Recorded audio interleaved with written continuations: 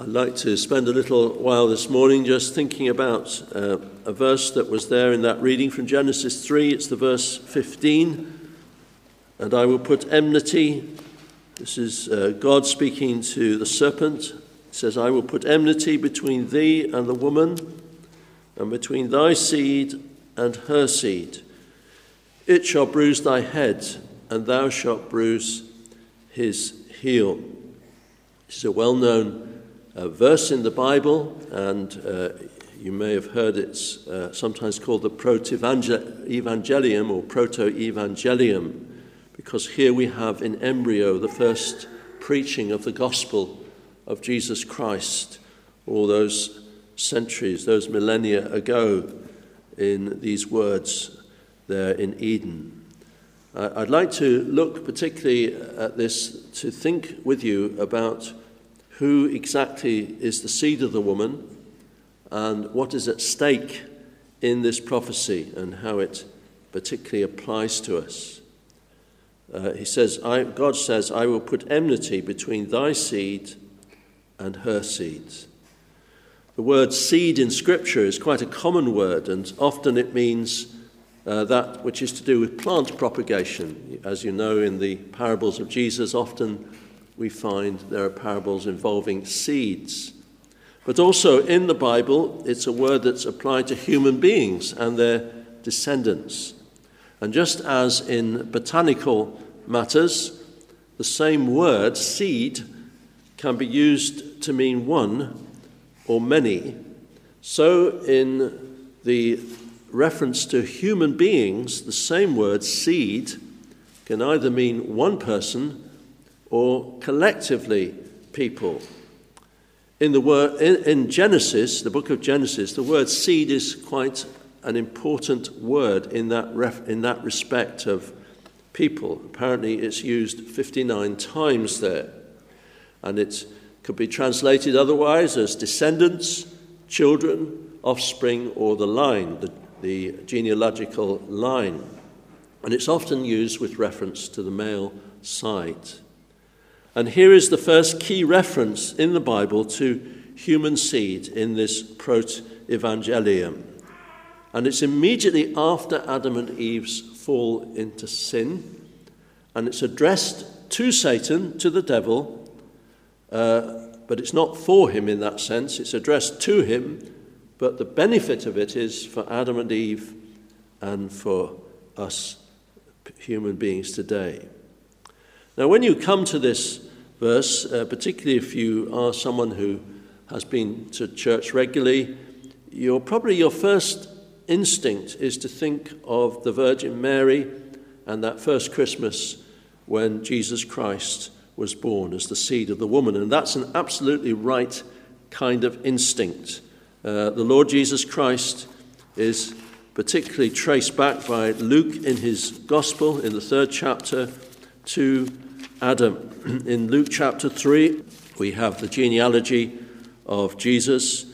It starts off in verse 23. Jesus himself began to be about 30 years of age, being as was supposed, because of course the virgin birth means that God was his father by supernatural means. Being 30 years of age, being as was supposed, the son of Joseph. And then it's traced all the way back until you get to verse 38, which was the son of Enos, which was the son of Seth, which was the son of Adam, which was the Son of God. And most certainly, the Lord Jesus Christ, and this is the prime use of the word seed, the Lord Jesus Christ is the seed of the woman, the promised seed. And there are many references throughout the Bible to Christ in this way. Let me just take you to one very well-known, important reference. In Isaiah chapter 7, and verses 10 to 14, we read about God telling Ahaz that he could ask a sign, any sign he wanted.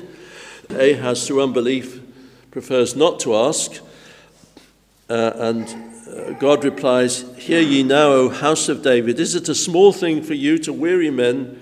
But will you weary my God also? Therefore the Lord himself shall give you a sign. Here is God's, we might say, imposed sign. Behold, a virgin shall conceive and bear a son, and shall call his name Emmanuel. And as we know through the gospel accounts, this particularly refers to the Lord Jesus Christ and to his birth through his mother Mary. But there is also, as we're thinking of the word seed being individual or collective, we also need to bear in mind that there is a collective sense of human beings within this word seed. So, for example, if we turn to Revelation chapter 12, where we have heaven's perspective on the reign and the work of the risen Christ, we see everything from a heavenly perspective, and that's why so much of it is in imagery and metaphor, because we've not been to heaven yet. So we can only understand it in this worldly terms. So in Revelation chapter 12, reading from verse 12, the devil is come down unto you, having great wrath, because he knoweth that he hath but a short time. And when the dragon saw that he was cast unto the earth, he persecuted the woman which had brought forth the man-child. And to the woman were given 2 wings of a great eagle, that she might fly into the wilderness, into her place, where she is nourished for a time and times and half a time from the face of the serpent. And the serpent cast out of his mouth water as a flood after the woman, that he might cause her to be carried away of the flood. And the earth helped the woman, and the earth opened her mouth, and swallowed up the flood which the dragon cast out of his mouth. And the dragon was wroth with the woman, and went to make war with the remnant of her seed, which keep the commandments of God and have the testimony of Jesus Christ. And there you see in verse 17 the use of that word seed, collectively. And we can say that this is really applying this word to the whole church of the Lord Jesus Christ. It's applying that word to everyone who is in Christ. And without getting too bogged down in different references, let me just quickly mention that in Galatians 3 and 4, those that are in Christ are particularly those who have been justified by faith in the Lord Jesus Christ. Galatians 3 and 4, we haven't time to work through that, but it shows us that these are the ones who are the seed of Abraham, and therefore have to be seen to be within this verse that I will put enmity between thee and the woman, and between thy seed and her seed. So if we're thinking, yes, it's the secondary use of the word seed, the primary use applies to the Lord Jesus himself, but if we're thinking of the secondary use, included in this collective seed, there is, of course, the Virgin Mary, that humble, godly woman. But there is also Eve, I suggest to you, Eve herself. Because as we read this chapter and parts of chapter 4, we realize that God was exceedingly gracious to Adam and Eve. And it seems that they believed this promise because, firstly, Adam called his wife's name Eve because she was the mother of all living. That means living. He believed that there was something of power, of life going to come out of her or out of her descendants. And for them, God himself made coats of skins and clothed them, which is highly suggestive of animal sacrifice and preparatory to the system of sacrifices that were brought in under Moses, looking forward to the sacrifice of Christ for sinners. And just as they were clothed with those coats of skins, so God clothed them with the righteousness of Christ. And we have this sense, as we read on in chapter 4, that Eve was indeed expecting God's deliverer. She didn't realize how long it would be before he came. So, for example, in chapter 4, verse 1, she called her first child, or they called her first child Cain, because she says, I have gotten a man from the Lord. The word Cain means gotten or acquired. She thought this was the seed, but he wasn't. He was a child of Satan in that sense. He was part of the other seed. and he murdered his brother Abel. But in chapter 4 and verse 25, Adam knew his wife again, and she bare a son and called his name Seth, which means appointed. For God says, she hath appointed me another seed, notice that, another seed instead of Abel, whom Cain slew. So all this suggests strongly that Adam and Eve came to be included right at the beginning of time in this collective seed of the church. That our first parents, our first earthly parents, placed their hope in the seed of the woman yet to come, in Christ. And that Eve too became a child of faith, and therefore paradoxically, I suppose, a member of the seed of the woman. So that is what the seed is. Let's think now of what's at stake in this prophecy. Remember, it's addressed to Satan first in the first instance, but Adam and Eve are listening in, and they believe the promise. In the first case, it speaks of war. God himself ensures that there will be war between Satan and the woman, and between Satan's seed and her seed. The word that's used there is enmity. Although the Lord Jesus Christ is the Prince of Peace, as the Bible makes clear, he is also a man of war. He's the Lord of hosts, the captain of the hosts of the Lord. And in that prophecy, there is the prophecy of a collective struggle between the two seeds. Those who belong to Satan, that is all of us until we're saved by Christ, and those that belong to the Lord Jesus. The Bible says the whole world lies in the wicked one. It also says that those who are not in Christ are in darkness, as John chapter 3, verse 19 make clear. Let me just read that verse to you. And this is the condemnation, that light is come into the world, and men love darkness rather than light, because their deeds were evil. He that believeth is not condemned, but he that believeth not is condemned already. Here is the seed of Satan. Everyone outside of Christ, whether or not they know it, and many, of course, are completely unaware of it in that theological sense, they're the seed of Satan. And there are some notable examples in the Bible of those members of the seed of Satan, this community of unbelief which is essentially at war with God, really trying to wipe out the seed of the woman. We have, for example, King Herod the Great, so-called, who exterminated all the baby boys at Bethlehem, 2 years old and under, at the time of Jesus' birth, in his determination to get rid of Jesus. Or in 2 Kings 11, you can read about Queen Athaliah and how she wiped out, as she thought, all of the seed of the particular king of Judah in an attempt to exterminate anybody who might dispossess her of the throne. She was probably the daughter of Ahab and Jezebel, might have been the granddaughter. It's not totally clear, I don't think. But she was the seed of Satan. God ensured this enmity was always there, but at the same time, as this prophecy makes clear, God in this war asserts the inevitability of the judgment of Satan, as well as the certainty of grace through the seed. It, that is, this seed of the woman, shall bruise thy head, and thou shalt bruise his heel. It shall crush thy head, and thou shalt bruise his heel.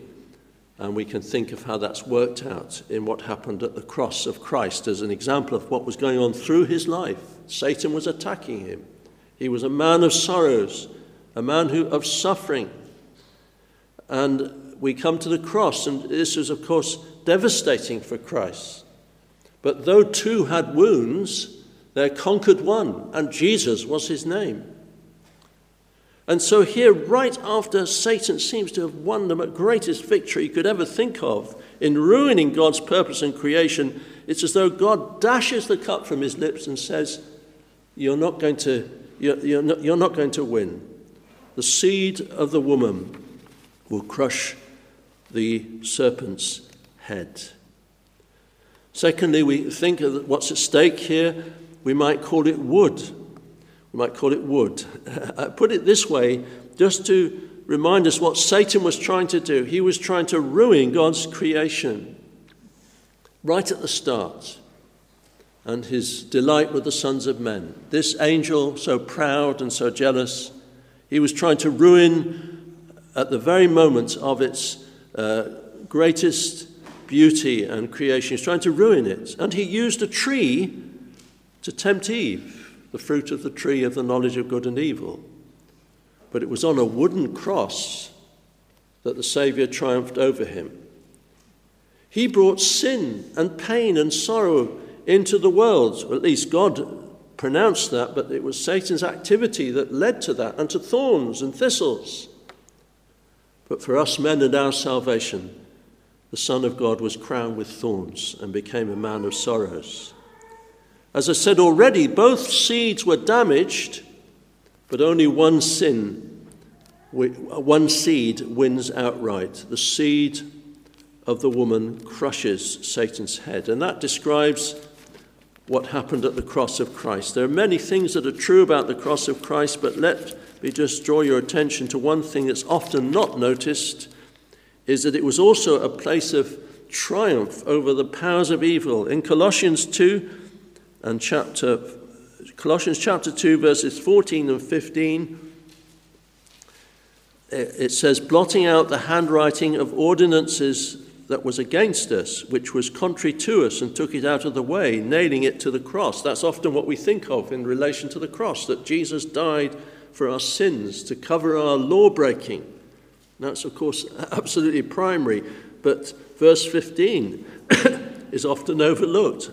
And having spoiled principalities and powers, he made a show of them openly, triumphing over them in it, that is, in the cross. It was a place of mighty victory. Yes, so much is at stake in this prophecy. And then just one more thought, which, if we thought of war and wood, let's just think of woman here. Think again of woman. All this will come upon Satan through the future seeds of the weak woman who had proved just such an easy target for his deception. And it's a target that the epistles in the New Testament mention, that she was the first to be deceived. She was putty in his hands, we might say. And she was there and he conquered, it seems, with not a lot of difficulty. But here God is saying, Eve herself, as one of many believers, was going to provide Satan with an early example of his defeat in the cosmic struggle between the two seeds. The very first person in the world to sin, along with her husband, of course, will be the very first person to be saved from sin's wretchedness.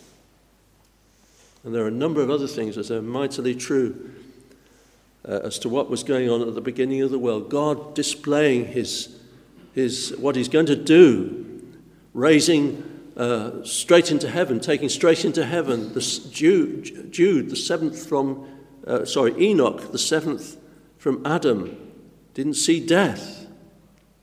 It's as though God is saying, I'm going to give you a preview of what's going to happen. And here he gives us a preview of his grace in this wretched woman, Eve, so weak and so gullible and yet saved by grace. And like every sinner who's been justified by faith, no doubt after that moment in her long life, in those early days, she would have often reflected on her sin, but she would have often said to herself, my sin is covered, just as those animal coats cover me physically, so my sin is covered. And for her, for Eve, as for other believers, the God of peace crushed Satan under her feet. As a believer, she was raised to newness of life in Christ, even though she wouldn't have heard too much about that at that stage in redemption history. But in effect, she would be raised to newness of life in Christ, and she would fight Satan. And suddenly Satan finds this weak, defeated one has become someone who will be his enemy and who will triumph over him like every other believer in Christ. Proud Lucifer is humbled, and yet through this seed. Now, why does it matter? Let me apply this in 3 ways briefly. Well, firstly, of course, it matters, this prophecy, because salvation for sinners is through the seed of seeds, the Lord Jesus Christ. God's great purposive love is revealed right at the beginning of time. Indeed, before time began, it was there, that he would magnify his Son in causing him to die for his people and to build his church, in causing him to become our great substitute for our sin and our great Redeemer. It's central. And in a sense, and I agree with what people say, some people say there's a sense in which the rest of the Bible is just a commentary on the book of Genesis, especially these first few chapters. And there's a truth in that. The rest of the Bible is just the unfolding of God's great purpose. But the second lesson is this. Here is one of the weakest, worst, most guilty sinners ever. And if God was willing to do that, he's willing to save you and me, whatever your sins. You can't have, our sins are of course appalling, but they can't be as appalling as Adam and Eve's sins, can they?